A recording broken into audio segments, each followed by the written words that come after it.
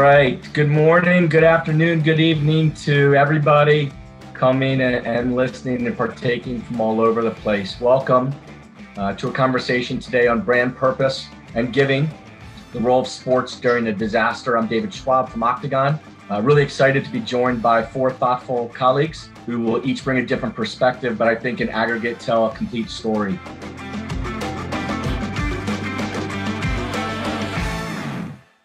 Andrew Hawkins, Hawk, with the best background up there, is a NFL alumni, multimedia maven across the NFL Network, ESPN, and he also co-hosts a podcast on Uninterrupted called Tomahawk with his Cleveland Browns teammate Joe Thomas. Michael Robichaud, Roby, is a senior vice president of global sponsorship at MasterCard, responsible for the development and execution of their global sponsorship portfolio, ranges across rugby, Grammys, MLB, Riot Games, PGA Tour, UEFA Champions League, League of Legends, Australian Open, and a lot more. Just a first-class group of portfolio of properties. Bryant Barr is president of SC30 Inc. He is the point in the development of Stephen Curry's business, brand, and life, including his Eat, Learn, and Play Foundation, and his relationship with Stephen dates all the way back to their college hoops teammate days at Davidson. And Patty McIlreavy is the CEO of the Center for Disaster Philanthropy and has worked tirelessly in the humanitarian field for nearly 30 years. If you're watching and have a question, please ask it in the chat room. I will keep looking and monitoring it often, and we'll ask as many as we can. We've had an unreal amount of questions come in so far, so less of a small chat, and let's just get into it and get through as many as we can.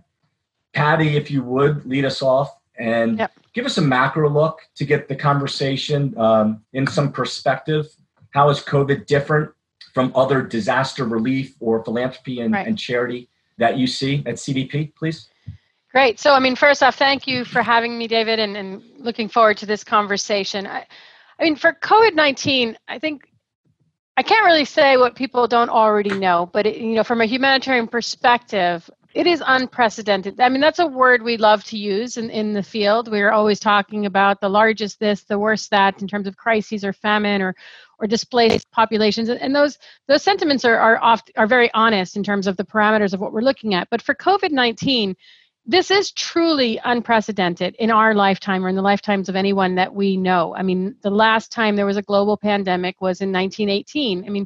We're talking over 100 years ago. And again, everyone knows this, but I'll say it. It affects everyone. Many crises, they're far away. You can empathize. You can feel for communities, but the numbers of people are somewhat contained and often are far away. So we're looking at philanthropy. We're calling upon the philanthropic community to give to others that are distant. But now it's local. It's regional, it's national, it's global, it's everything. It's medical, it's economics, it's social. There are so many ways this is impacting everyone's lives. Some people will, of course, be impacted much, much greater than others. But that doesn't change the fact that everyone is impacted by this. In terms of the response and how that's different, I do think we're seeing a surge of philanthropy unlike anything we've ever seen before. There's $12 billion given already to the philanthropic movement globally for this response. And we always say at CDP, during everyone's a disaster giver. If you're assisting, if you're working, if you're helping people in some way, you are working towards helping those communities be more resilient to, deal with and manage disasters if they were to come to that community.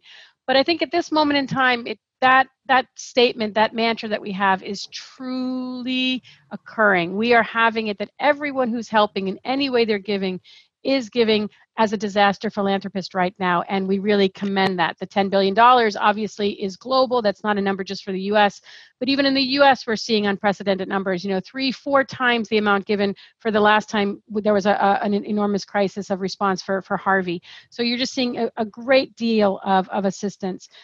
So I'm gonna pause there and see where else we might want to go with this, but I think that's the main thing I would put out there. Where we're starting with is everyone impacted, everyone in for the solution. And from another perspective, how many disasters is the CDP working on right now in addition to COVID from around the world? We actually stand up funds to a number of crises, but those are not the only ones we work on. We have a stewardship role where we play with philanthropic community and corporate givers on how to guide them in crises and how their giving may be. So the number of funds we have, which actually I believe is 12 at the moment, but the actual response that we give in terms of the disasters we're tracking is much greater than that, and how we advise and how we guide on it. So, I mean, that's actually a great point, David. People need to remember that this is not the only disaster impacting some communities. If you're in the Midwest, for example, right now, you have floods occurring. There have been tornadoes. There was a derecho in Tennessee in addition to the hurricanes of a few weeks ago.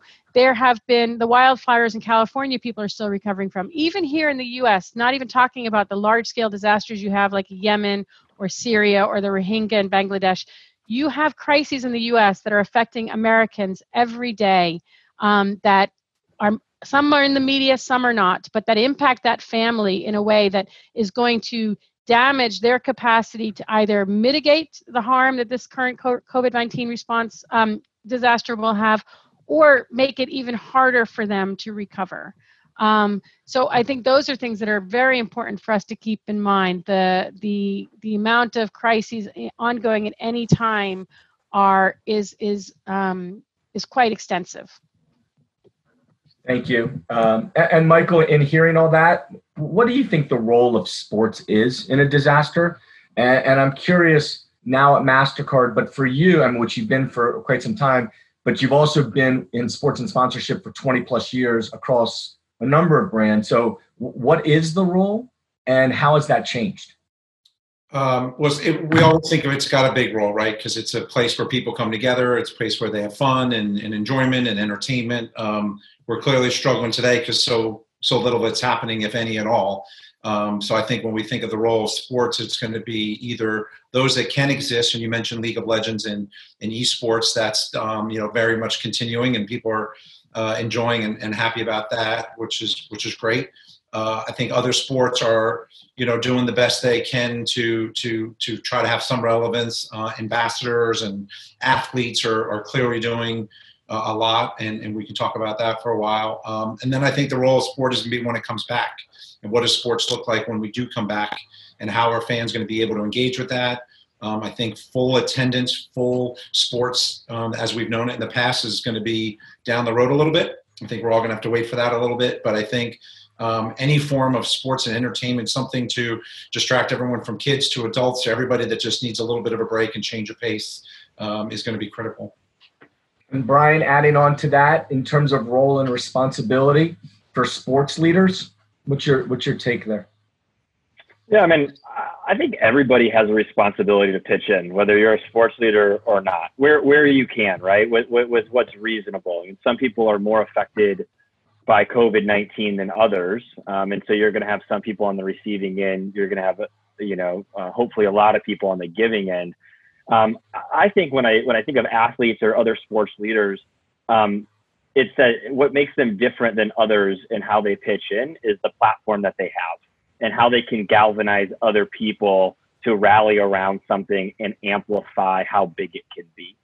And so, whether it's a league commissioner, team owner, individual athlete, I think, those are all individuals in position to be able to help and give back in some way, probably in outsized ways compared to most, given the resources that they have. But in addition to those resources, they all have unique platforms, right? For somebody like Stefan, it's a massive following on social media. And so how do you use that to create some sort of groundswell, whether it's information sharing or rallying people, to give, X amount of dollars to different causes that are going to support in this time of need. But that's how I think about it, in terms of the difference between somebody that's a bit more regular, like myself. I can pitch in certain ways, but certainly sports leaders have an outsized ability given their resources and platform. And how do you choose, take Stefan, for example, how do you choose to galvanize, inform, donate, uplift all of those, or choose one over the other? Yeah, I think it's a combination. And I think it depends on who you are, what you care about. For Stefan, Stefan was, we think he was the first NBA player to get tested for COVID-19. He had been back one game, started having flu-like symptoms, got tested immediately, and it ended up coming back negative. But I think that shook him a little bit, and it made it a little bit more real, faster than most people. But it's easy with Stefan because, we have the foundation set up. It's a core part of our overall business and what we're doing. They're continuously integrating that across everything we do from an investment, media, and brand perspective. And so the question that Stefan asked up front was, how do I have the biggest impact? And it's easy to write a check, but we also live in a world where you can get information from a million different places. Oftentimes it's very fragmented. It can be biased one way or another. Information that's really good oftentimes isn't available everywhere. And so it was, thinking about all the resources we have at our disposal, working with our PR team, Stefan, the Warriors, brand partners, media partners, the foundation, and really just saying, where's the biggest need, and where can we help, and what makes the most sense. And Hawk, how do you balance personally giving versus asking an audience to give? And I know you've done some great work over the last couple of weeks with the Children's Hunger Alliance in Ohio, and you've probably done a little bit of both in terms of personal and asking, but where's the fine line for you? Yeah, I think just to piggyback off of Brian's point, as athletes, as entertainers, or people who are in the public eye, you have a unique platform. And for me, when this all hit, it was kind of like, okay, we were all kind of processing. This is something that affects everyone, to Patty's point, whether, no matter what side you're on. And I think as we were processing, one thing that we kind of landed on with me and Joe Thomas in our podcast is like, well, hey, we have a cult following of people who love us. They appreciate us, our personalities, who we are. And me and Joe actually came together in a very similar situation where we were kind of giving back. And that's not to pat each other on the back, but it's really who we are. It's like, okay, well, we have this platform. Why don't we see how much we can raise from the people who, again, are leaning on us and use our platform and view us as entertainment. And my thing is always, I never want to ask somebody to do something that I'm not willing to do. So that's always the balance for me. And I think that, okay, in order to ask people to donate, you have to first show and prove. So we put up our amount of money first and said, hey, whatever you guys give, it's a match, but really we're going to give this no matter what. We would love that if you can spare it, and at this time, everybody was still trying to process exactly, what the consequences of the COVID-19 was going to be. But it was like, if you're in the position to help, please do so. And, things kind of just took off from there. But again, it's more than anything, it's not asking others to do things that you yourself aren't willing to do. And what was your process about going about and picking Children's Hunger Alliance in Ohio as your charity of choice? Yeah, so me and Joe were Cleveland Browns teammates. I played college football in Ohio. I played for the Cincinnati Bengals. I have my sisters and brothers live in Ohio. So it's very much, even though I'm from Pennsylvania, it's my second home. I spent the majority of my life in Ohio. And one thing for us was the Children's Hunger Alliance. They help feed kids who relied on free lunches. So when the school shut down, there's a large majority of children in those areas that don't have those meals every day that they literally rely on. So, I was the kid who grew up eating free lunch, and, that's something that struck me. And the Children's Hunger Alliance, they help children throughout the entire state. It's not a centralized area. So our thing was, we want to help as many kids as possible. And even though Joe has relationships with other organizations, again, the biggest point for us was that the bottom line isn't about publicity. This isn't about making us look good. We want to help as many people as possible. And typically, we don't even go public with a lot of stuff we do. But again, if you can use your platform to motivate others who see that and see you as a thought leader, see you as an inspiration, see you as someone to look up to, and they say, hey, they're helping, I want to help. Well, then you've done your job times two, right? You've given yourself personally, then you've also used your platform to make everybody's situation around you better. And if we could all think like that, I think that's how you get the most impact. And I just got a text message that asked the question of how do you choose to make a donation public or private? And Hawk, you just mentioned a little bit of giving, and the purpose of that was then to ask others to. But the question that's come in as public versus private, is it a publicity stunt? Is it a meaningful effort? We live in a different era right now with social media. So if people don't do something publicly, they're often called out, even if they are doing it. I'm curious, Michael, maybe you want to take it, or really anybody, on how you guys go about thinking, should financial donations be made public versus private gift? Sure. You're right. I mean, in this day and age, it's hard to balance that out. You don't want to look opportunistic, but you want to look like you're part of the solution and making a contribution. Fortunately, MasterCard over the last few years, we've set up a separate fund aside from our foundation for supporting certain things. It's basically $100 million per year for 5-year funds. We made that public several years ago, and part of that was to kind of also put out there what things we were going to be supporting with financial inclusion, and that actually, once you start going down that financial inclusion route, it really touches a lot of things. You could take something as simple as giving. The notion of everyone that wants to give and wants to help someone in a community, wherever, there's always that little question of, well, how does that money actually get to where I think it's going? How is it going to get to that community, that hungry person, that disaster? And part of what we've been able to do is work with groups and partner with groups that are able to actually get and move that money clear. That's our business. So it's something we take very seriously and want to be a part of that solution. We, A, put in some of our money, but B, have also worked on those technical solutions, that ability, so that all the way down to a mother in, pick a country anywhere in the world where they're getting their government support. The old days of getting on a bus and going somewhere far away and getting cash, all those days are gone now with technology and wireless transfers and prepaid cards and all sorts of things that we do. So we wanted to put it out there so people knew what we were doing, so that we can identify those communities, find the right partners, and to work with them. We've also, most recently with what's going on here, we've partnered right out of the gate with the Bill Gates Foundation. Sorry, I didn't mean to double up the Gates there, but with the Bill Gates Foundation and Wellcome Foundation to put in dollars to support the actual finding of a cure and getting it out there. So we made that public. And then most recently, we're supporting small business. And that's something that's very specific to the U.S. In this case, where there's been a call on small support for small business. So that's been kind of the government pulling that together. We've done our part for that over the next 5 years for $250 million, because we know that small business is the heart of so many communities, so many people's livelihood. That is where things were hit hardest at first, and they're probably the slowest to recover. So it's really a balance of all those, and trying to find out the right place to support, both with dollars and technology.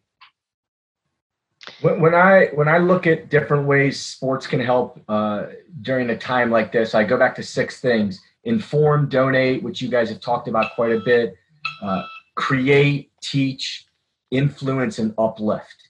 And we've seen a number of those things come through right now. What you guys are doing, then others. I mean, I wrote down a list: what Michael Phelps is doing with mental health, John Krasinski with his Some Good News kind of late night programming, Cisco giving out technology to others, the NFL draft, what Clay Walker's doing out there with the National Fitness Foundation to save youth sports. I'm curious, where are you guys impressed right now? What impressed is the wrong word.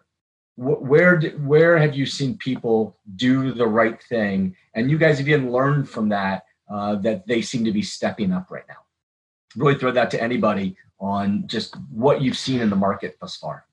I mean, I can come in on that. I mean, first, just thank you to the others in terms of what they've been giving, and to touch a little bit on your comment about, how do you talk about your giving? I do want to say that one of the ways that's important to recognize is that there are many, many ways to give. and Hawk, and you're talking about giving both in doing a fundraiser, but also raising awareness. Raising awareness is a way of giving. Telling people that they should care about issues, that they need to care about each other, and I think we need to keep that in perspective. I think all too often we focus on the financial side of it. But Michael, what you're talking about, like the focus on small businesses, drawing attention to the fact that small businesses are especially under threat right now. Those are all ways that we are giving in a very broad way, and cannot be underestimated, because the importance of when do you talk about when you give. Some of the importance is making people aware of why you're giving and who you're giving to. Those are incredible ways for people to understand the complexities of this crisis. And, I understand why there are some who want to keep their giving more private. But for me, the place where it becomes complicated is when the giving is about you, when it's about your message or yourself or your reputation or your ego. If that's too much out of balance, I think that's when people start to question it.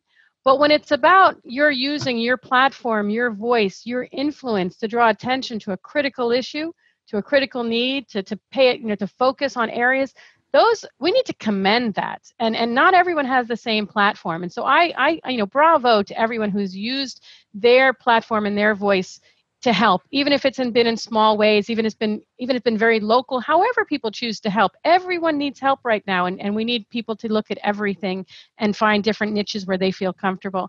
But in terms of where I've been most impressed, we talked about this on the team the other day. Everyday heroes is what we're calling it. The kids who are out shopping for senior citizens in their neighborhood and leaving groceries outside their house. Obviously we know about the medical workers. We've heard a lot about that, but there's just so many ways. You see people who are making masks and donating them in their neighborhood. There's so many ways that people are using their skills. I actually wrote that one of the things I've loved the most are the entertainers that are making the little videos, stuck in quarantine, and they're like, replaying, Broadway shows or whatever they're doing with wigs and Halloween equipment in their house. I find those so uplifting. And that for me it just helps me with my day. So everyday heroes in the numerous ways that they've been giving are just really incredible for, I think, all of us right now in terms of how we get through this crisis together. Another question from the audience is about how soon can you talk after a disaster, during a disaster, not how soon, when should you come out publicly as an organization? What should that first message be? And then when is it okay to go back to pre-planned campaign messages or things that you were already doing? So Michael, maybe from a corporate perspective, just how the team thinks about when to react and what that first message should be. Yeah, well, I think this has to be unique to this situation, right? So if you think about the fact that this is affecting everybody, right? So it was talked about earlier, right? This is affecting virtually everybody in the world. So it hit people early, and people are gonna come out of it early in some places versus others. So we're already seeing places in Asia and other parts of the world starting to come out of it. So I think that obviously needs to be somewhat of a local solution, depending on what your business is. I think the key thing is always the consumer, right? We're in the business of the consumer. What is it they're feeling? What is it how is it they're reacting? I think in this case where we've kept things, I would say you look around a lot of the advertising brands, a lot of it have tried to keep things somewhat light. No one's making light of the circumstances, of course, but trying to keep things somewhat light in that we are all in this together. There is a need for laughing. There is a need to try to find the positivity while also, drawing attention toward the circumstances that so many people are going through. So it's a balance, right? So you have to read the audience. You have to read how people are feeling, how people are ready to move forward. Depends on your business and your brand. There are many brands that are not quiet today. One of the examples I thought of coming in is a brand that's doing well. I like what Domino's is doing. I think Domino's is, they still have a business to run. They're running it very well. They've adapted their messaging very quickly to what's important to their workers and what's important to their customers. At the same time, basically saying, hey guys, we're so busy. We'd love to hire you. So trying to fit that need of people that maybe need a job, and it's not opportunistic. No one thinks they're taking advantage of the situation. They're just really reacting in a genuine, authentic way, and it's how they're saying it and how they're doing it. I think that's the key. A lot of folks are also going to focus on the media and, oh my gosh, who would still be advertising? How can you be trying to sell a product now? Well, there's a whole other business, community of the world of media and advertising and that sort of thing that still has to keep going. So I know there's a lot of brands that are sitting and say, I've already paid for all this media. I've got to put a message out there. I don't want to just withdraw my media for budget or to dump my problem on the media providers. So you still have to have something out there. So I think brands are probably struggling to say, how do I keep my media spend up? I don't want to abandon ship. I don't want to abandon my partners. So having to adjust that messaging, we've seen time and time again. I don't watch a ton of it, but what I have seen, you can just see everyone's struggling to try to move quickly.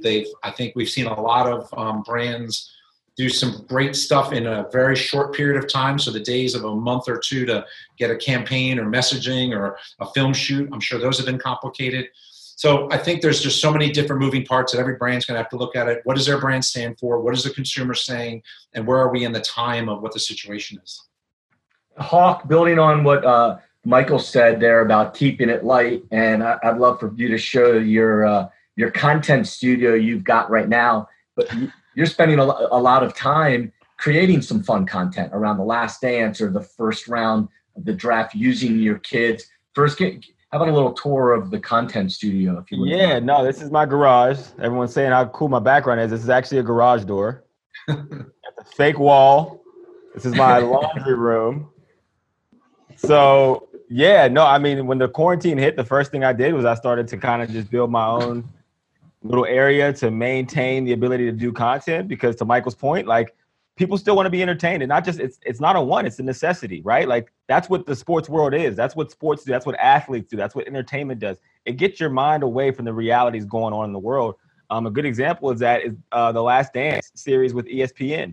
It's like appointment watching. It's probably the highest viewership that's not live sports in a very long time at ESPN. It's because we have the ability to go in there and watch content together, get our minds away, and actually spend time together on social media. So for me, it was, as I said at the beginning, it was trying to figure out what this whole thing meant as a whole.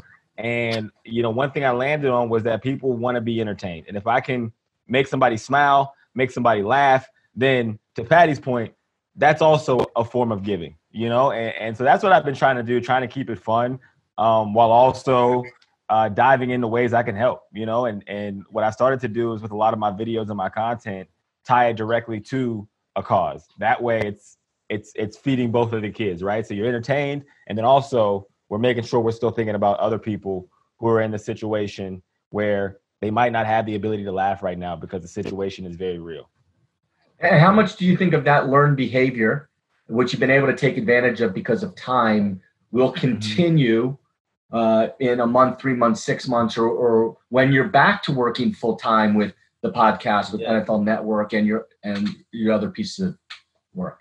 I think a lot of it, to be honest, and I've been getting a ton of feedback, as you would imagine, and people, all kind of people reaching out and, telling me this is my true calling, and it's the humorous side of me is just another part of my personality that I've always wanted to tap into with all of my content because it's who I am. So I think going forward, it has shown me a lot. And that's what tough times do. That's what obstacles do. Again, I grew up not having a bunch, and I feel like that's where my creativity comes. And creativity is bred in your most restrictive state, right? Like, you have to figure things out. That's why, guys like Steph Curry are so amazing to watch, because he gets in these situations and he figures out a way to still come out on top. And that's what makes it amazing. So I think what this is going to do for a lot of people, not just in the sports community, not just in the entertainment world, creative, I think for companies, I think going forward, no matter how long COVID-19 and the lockdown lasts, I think it's going to significantly change the way we do business, and the way we conduct and move ourselves, because now that we're forced to figure things out on our own, it's going to make us stronger, and it's going to change things for a long time. And Bryant, I'm going to ask a question and add on to one of the questions from the audience here. And the question was about how much of past strategy that you've worked on, that everyone's worked on in Stephen Curry's business, do you take to bring to today with the added piece of who are you leaning on to determine how to do the most good? Yeah, I mean, the great thing about Stephen and when we started SC30 Inc. about 2 years ago was the whole entity is rooted in being purposeful and purpose-driven in the actions that we take. So everything, I mean, our filter for everything, we use the term ruin the game. And it's like Mark Jackson said it about Stephen, ruin the game of basketball. We look at it as like being transformative, challenging the status quo, turning things on their head. But everything that we aim to do, how does it ruin the game in some way, shape, or form? Oh, you're investing in this company. What are they doing to be transformative? Oh, you're doing this action with the foundation. How is that transforming people's lives? So in a sense, we were set up with, I think, the proper foundation to be able to jump right into this and go. And the foundation, I would say, has had more work in the last 2 months, Eat, Learn, Play, than it. I mean, we launched it last July, so it's less than a year old.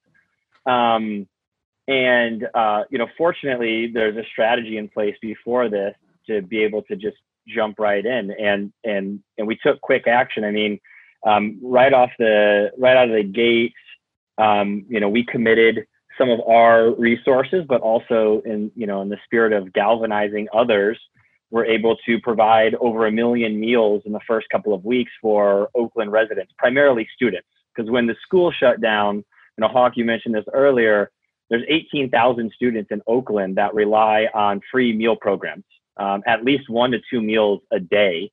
And all of a sudden they no longer have food to eat. The foundation, one of our 3 core pillars is around childhood hunger. And so instead of going after the, PPE frontline workers, those are all great causes. We chose to look at the ripple effects of COVID, like those ancillary or secondary causes. So hunger is one. A second one is around education. That's one of our other pillars. And a third is around play. And so we quickly jumped in and said, okay, there's going to be a lot of people focusing on masks and, and ventilators and all of these things. Well, there's some other really real concerns. And then what was the second part of the question? It's just about past strategy, which you've got on, but also are there others that you lean on in this time, or Stephen leans on, or MasterCard or Hawk? Like, have you found new people to lean on for just thinking through strategy right now? Not troubleshooting, but best practices maybe? Yeah, I think if you're not leaning on other people, then you're setting yourself up for failure anyways, right? I mean, I think the way that we look at it, we have a small org, but we're constantly leaning on, experts in other fields. We're leaning on our brand partners, founders of portfolio companies, partner organizations. We're doing a lot of work right now with World Central Kitchen, Jose Andres, his organization. They're doing amazing, amazing work. We're in the process of helping open 25 restaurants in Oakland to give people jobs, but also to feed the people of Oakland. And so if you're not leaning on people, you're probably doing it all wrong regardless. But, David, you're a good example of that, right? When Dr. Fauci was on the Barstool podcast, right, you and I started talking about, wow, how amazing it is that he's getting outside of your Fox News, CNN, NBC TV audience and trying to reach a different demographic. And David and I had a conversation, and that's how the Fauci-Stephen conversation happened. And David made the introduction to the NIH for us. And then, the rest is history. And that reached over, that had 5 billion media impressions in 72 hours. And so, I don't know, maybe we could have gotten that on our own, but David, you were a huge help in connecting the dots on that. Right. And so, we look to, Under Armour and JP Morgan Chase and Rakuten and Callaway and, our PR team at Rogers and Cowan and all of these people. That's why you have partners, and that's why you try to surround yourself with great people, because there's innovative ideas and there's resources that you might not have access to that they can unlock that amplify your efforts. One piece that we haven't touched on that is another piece of this pie, teams and leagues. And Michael, there's a couple questions in here about UEFA Champions League, and obviously a big place for MasterCard. And I guess you've seen it across the global aspect with cricket and rugby and other places that your business is also in Asia too. So you saw some of this stuff earlier. Just take us under the hood for a moment of your conversations with teams and leagues properties. Is it different by each property and league? And is that dictated by geography or who their audience is? Can they be fanless or not, or their leadership? So just touch on properties and leagues, if you would. Sure. Yeah, it's all over. I mean, all over the map in that you've got different phases that people are in. You've got different event structures and different setups. I can tell you they're all obviously trying very hard. They're all in the same situation we are. Every commissioner is working from home. They've got the same limitations that we all do, but they also have some access. I know one league for sure has reached out to a former, I think they've got a partnership already. I'll try to keep confidential stuff, but has got one of the former heads of the CDC as their partner. So they've got, good counsel. And I, these are people we all know and like, but if they start talking to me about what they're going to do for disease prevention, I'd probably get a little nervous, but knowing that they've got talking about partnerships, that they've got the right folks and they're getting counsel from people. So I think that's a great start. The notion of fans, that's really going to be the big unknown, right? So in Europe, I think it's already been a little bit further ahead than we've seen here in the US. This whole notion of behind closed doors or basically fanless. So running an event, providing content, having the activity, it really depends on the sport. I happen to know that a soccer match in Europe takes 239 people. That's the number they've come up with to actually have the match. So that's the number of people they need to test, protect, and cause the competition to happen. So they're looking at different ways to do that. Clearly, without fans is going to be the most practical because that's where you get too much human interaction. I think it's all pretty safe to say once you do have some content, some activities, the ratings are going to be huge. I mean, I'm picturing, and there's talk of how UEFA is going to try to do things this summer with a potential mini tournament. The ratings will be probably the highest you've ever seen. PGA Tour has already announced that they're going to have tournaments starting in about 3 weeks. About 4 weeks, I believe, in Texas. They're going to have 3 or 4 events without fans. Look, it's going to be different and it's going to sound different and it's going to look and feel different. But I also think we need to, and we're all in the marketing content business. How is it going to be better? Let's just not assume it's lacking or not going to be as good. And I'm making up ideas, but why can't it just look and feel maybe better? Maybe the athletes feel a little bit, golfer can feel a little bit more comfortable. Maybe we see a little bit more of their routine. We see a little bit more of them talking. We see more of their training. I think we can challenge all of ourselves. We have to be careful, and I'm, cognizant. We have an athlete person here. We don't want to just assume athletes are going to solve all of our problems, and that they're going to have to do more than their job. Because we have to be honest too, right? Over the next few months, these athletes are going to have to get back to training. I know they're all trying, and I know they're doing their in-home stuff. And Chapman's home throwing to his neighbor. I don't know who he's throwing to. I hate to catch that from him at the Yankees, but they're going to have to get training again, right? They're going to have to be competition ready because these are going to matter. So things are going to take time. Things are going to take a little bit of work, but I think there's ways that maybe the leagues and teams can look at this a little bit differently and realize that without fans there, that opens up maybe some opportunities for us as the fan to see things differently. So I think that would be pretty exciting. Hopefully there'll be some of those positives that'll come out of it before we kind of work our way back to the normal world. Hawk, have you had those conversations from a media platform perspective as it relates to Uninterrupted or NFL Network or just other media partners, and maybe a look on how they're thinking of things too? Yeah, I think the overarching sentiment is that we don't know. Nobody has any idea at this point, and we know everyone is putting contingency plans together, and everyone is doing the what if scenarios and hoping for the best. But the reality is we have no idea. And even in the context of no fans, which seems to be the safest and most logical thing to do, from even just thinking other sports, it's like, what happens if one person interacts with one person who has it and they come into the locker room in close quarters? There's just so many things. And I think the hope is much like I have no idea how an airplane stays in the air.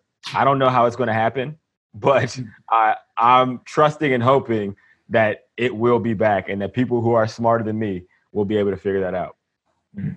And Patty, we've worked together now for the last month on this Athletes for Relief initiative, athletesrelief.org, where we've got 175 world-class athletes giving memorabilia and raising money for CDP. And just even browsing through your website, you've had some corporate donations come in from PGA Tour Charities and Titleist and some others. So curious what you see there from a sports side and philanthropy. But also, I imagine from a charity standpoint, from a branding, it sounds weird to say, but this is the time when a charity probably has the most ability to brand themselves for future funds and future relief down the road. Yeah, I mean, I guess if you look at it in terms of a silver lining in these relationships is going to Brian's point, is we're building partnerships, and there may be partnerships we would never have had before, or that we would have never had the opportunity to have before. And, the idea of having an ability to inform and acknowledge and build that stewardship responsibility and understanding with each other of what the value is of giving. I mean, you talked about when this disaster would end. I mean, to be honest, this disaster is going to be in place for some people for years, long after a vaccine has come into effect. And we need to be open about that. We need to be talking about that. It's also allowed us to see some of the issues in our own country, but also in other countries that predate this disaster and that are problematic to our recovery. For example, I think a lot's been written about minimum wage and the economy and in the gig economy, and do we want to explore having political solutions that will enable people to be in better places? And so there's that side of it that comes out in this disaster that allows us to maybe grow as a society, to develop as a society. But I also, back to your point about the partnerships, we've seen an incredible amount of giving. We have over $21 million in our fund right now related and from all sorts. I mean, mom and pops writing, small checks to us and very large donations from corporations. And of course, then these great cause-related marketing or cause-related campaigns, which, Andrew spoke about doing one in Ohio. Those kind of campaigns, we never know exactly where they're going to end, but we love those campaigns because they have such an incredible ability to inform, to show the society a caring on a great level. It's not a problem over there for someone else to deal with. It's not a problem for the big corporations to put money into. It's a problem that we all own together and that we can all resolve together. And my $5 can go into a pot where there's another $5 and maybe another $5 and another $5. And before we know it, we've got millions of dollars that can actually go to help in a way that I personally wasn't able to give to before. Or I couldn't see the scale of what I could give, but because I'm donating into this pool, what was a drop of water has now become a pool, and that is, I think, an incredible opportunity for all of us to recognize that helping and building those partnerships, looking at how we can explore working together.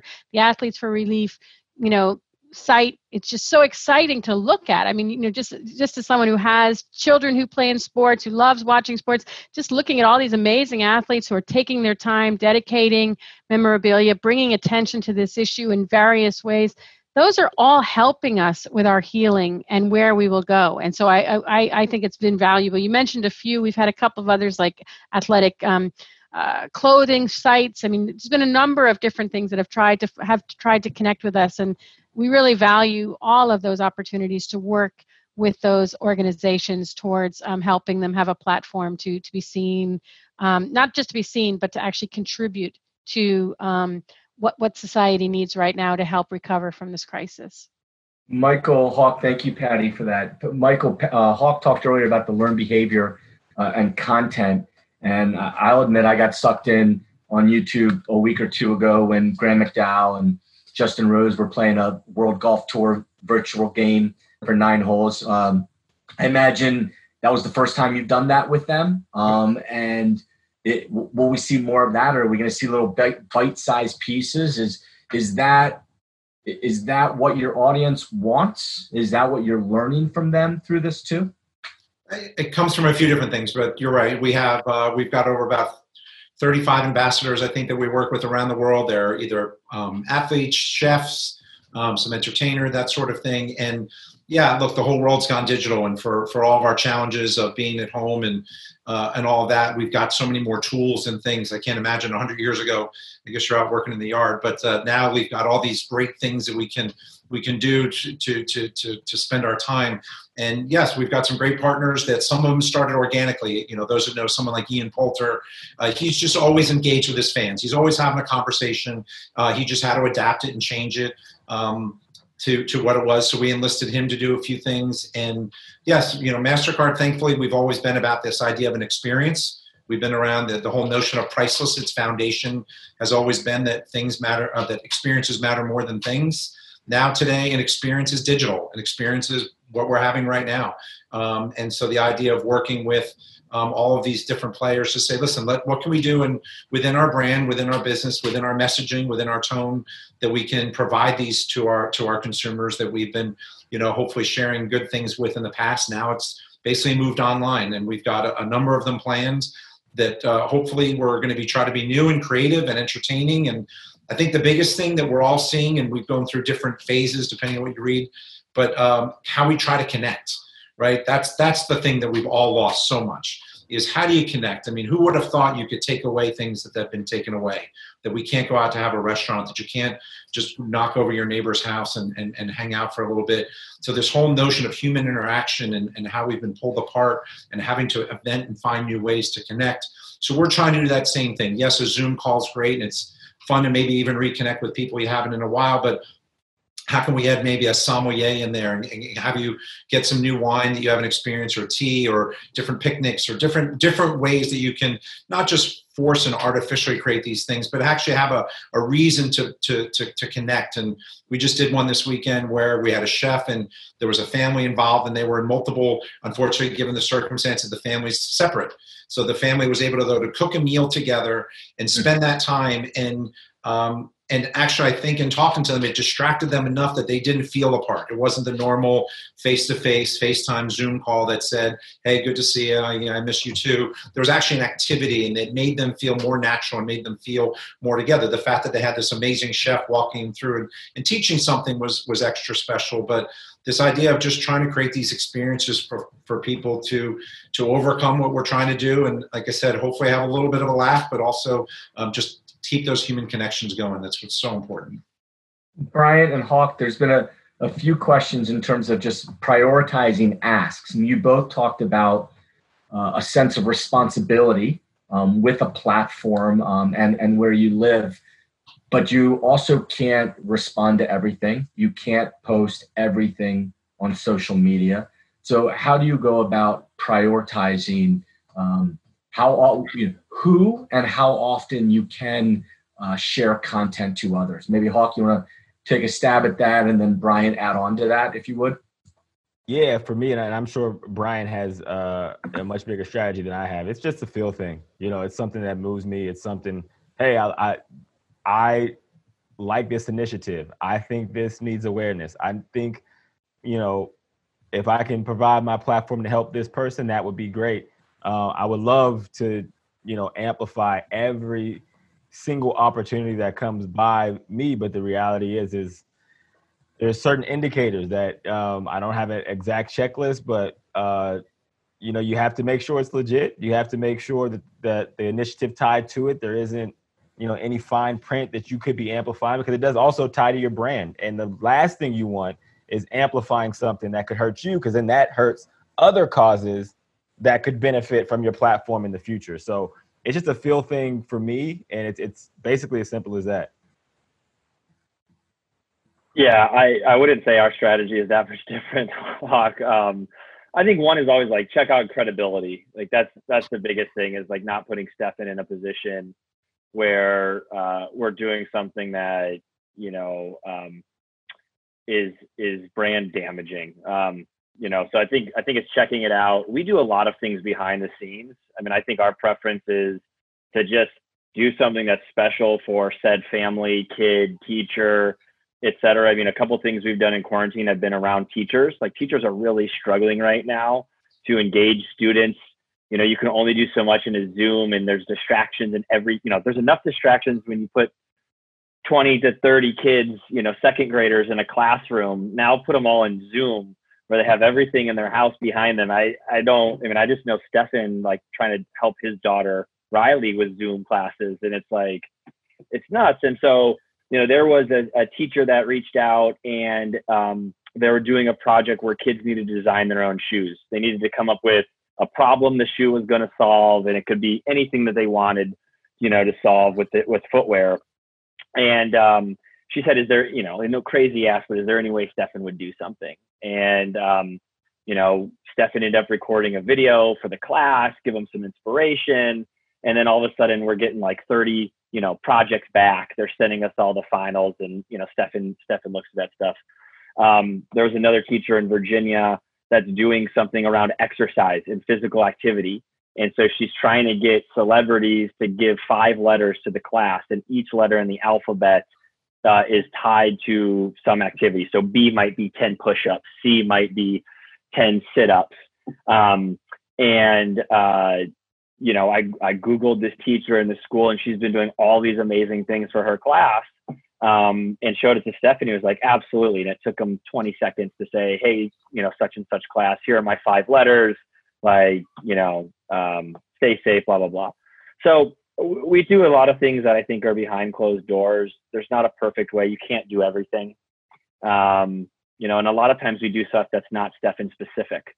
So, hey, it's a kid's birthday. What size shoes does the kid wear? And 3 days later, he'll have a pair of Stefan's basketball shoes on his doorstep for his birthday. Stefan doesn't need to be included in that.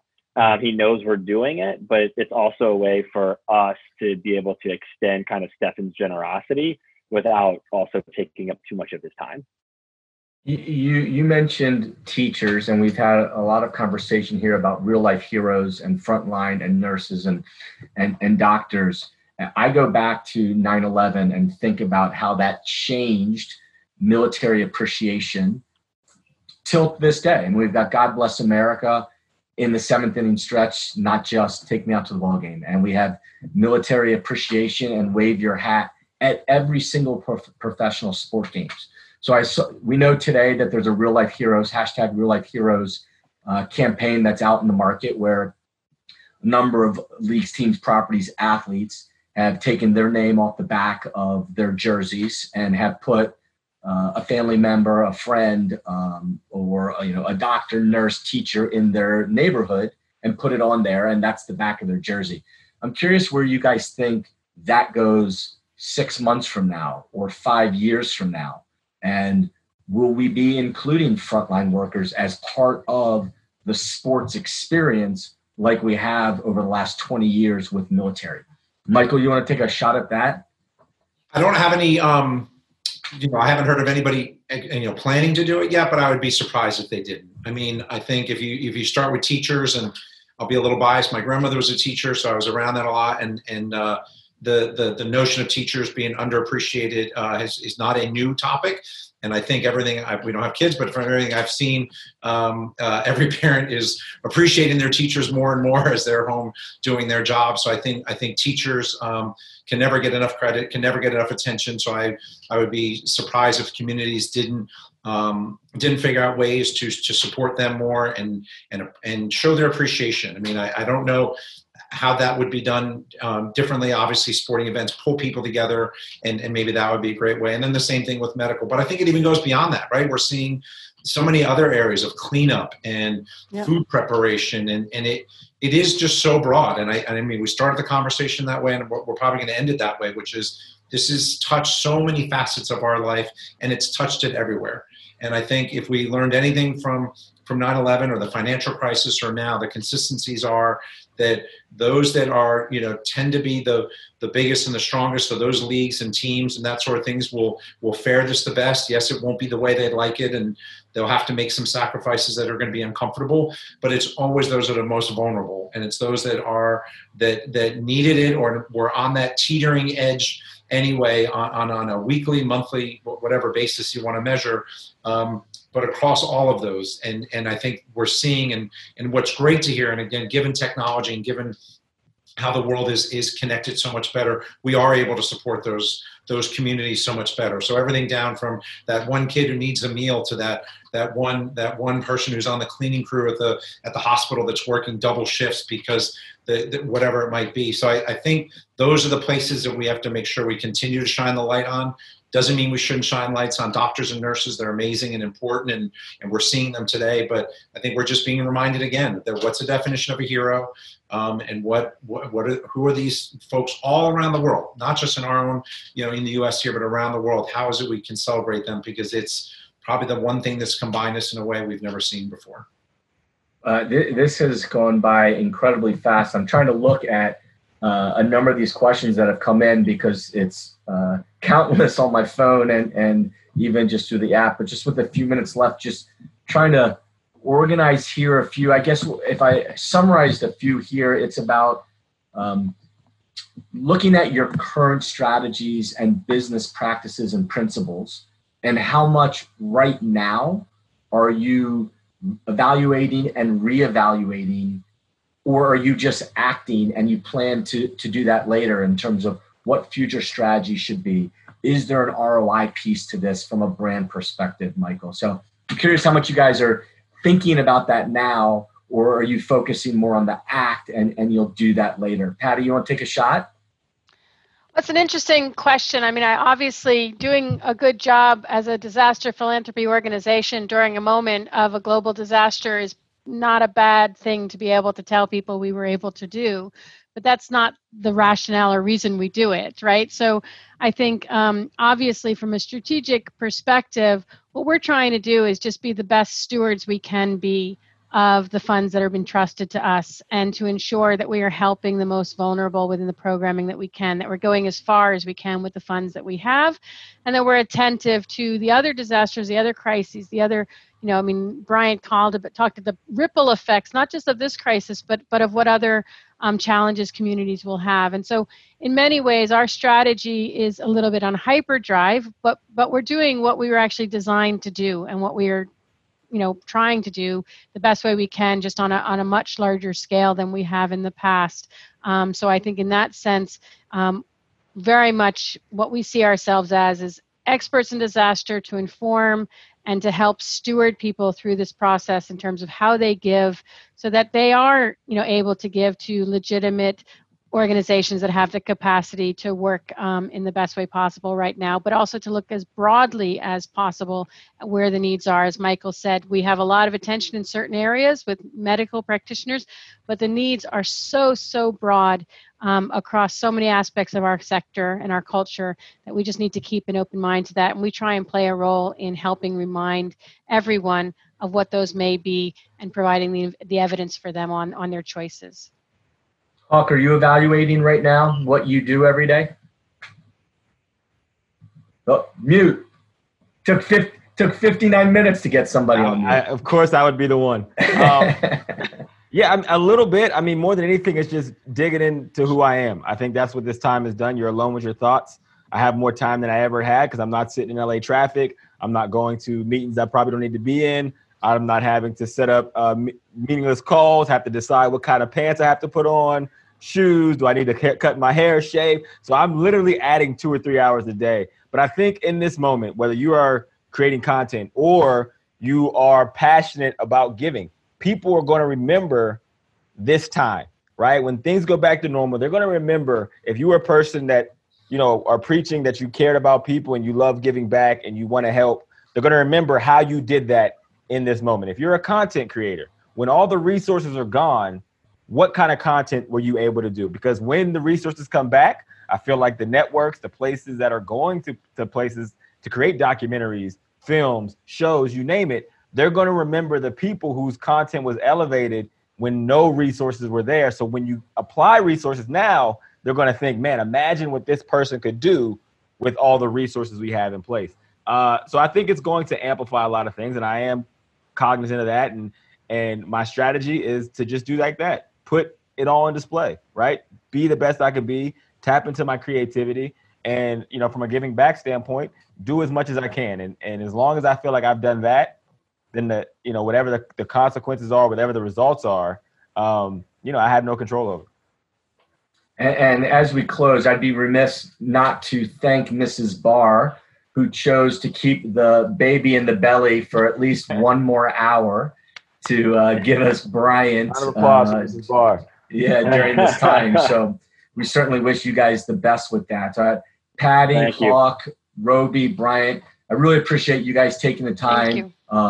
As important, more important to the audience. And you can see questions coming in from China and everywhere. Really appreciate everyone sticking through and asking the questions, and wishing all to be safe, be well, and let's get sports back soon.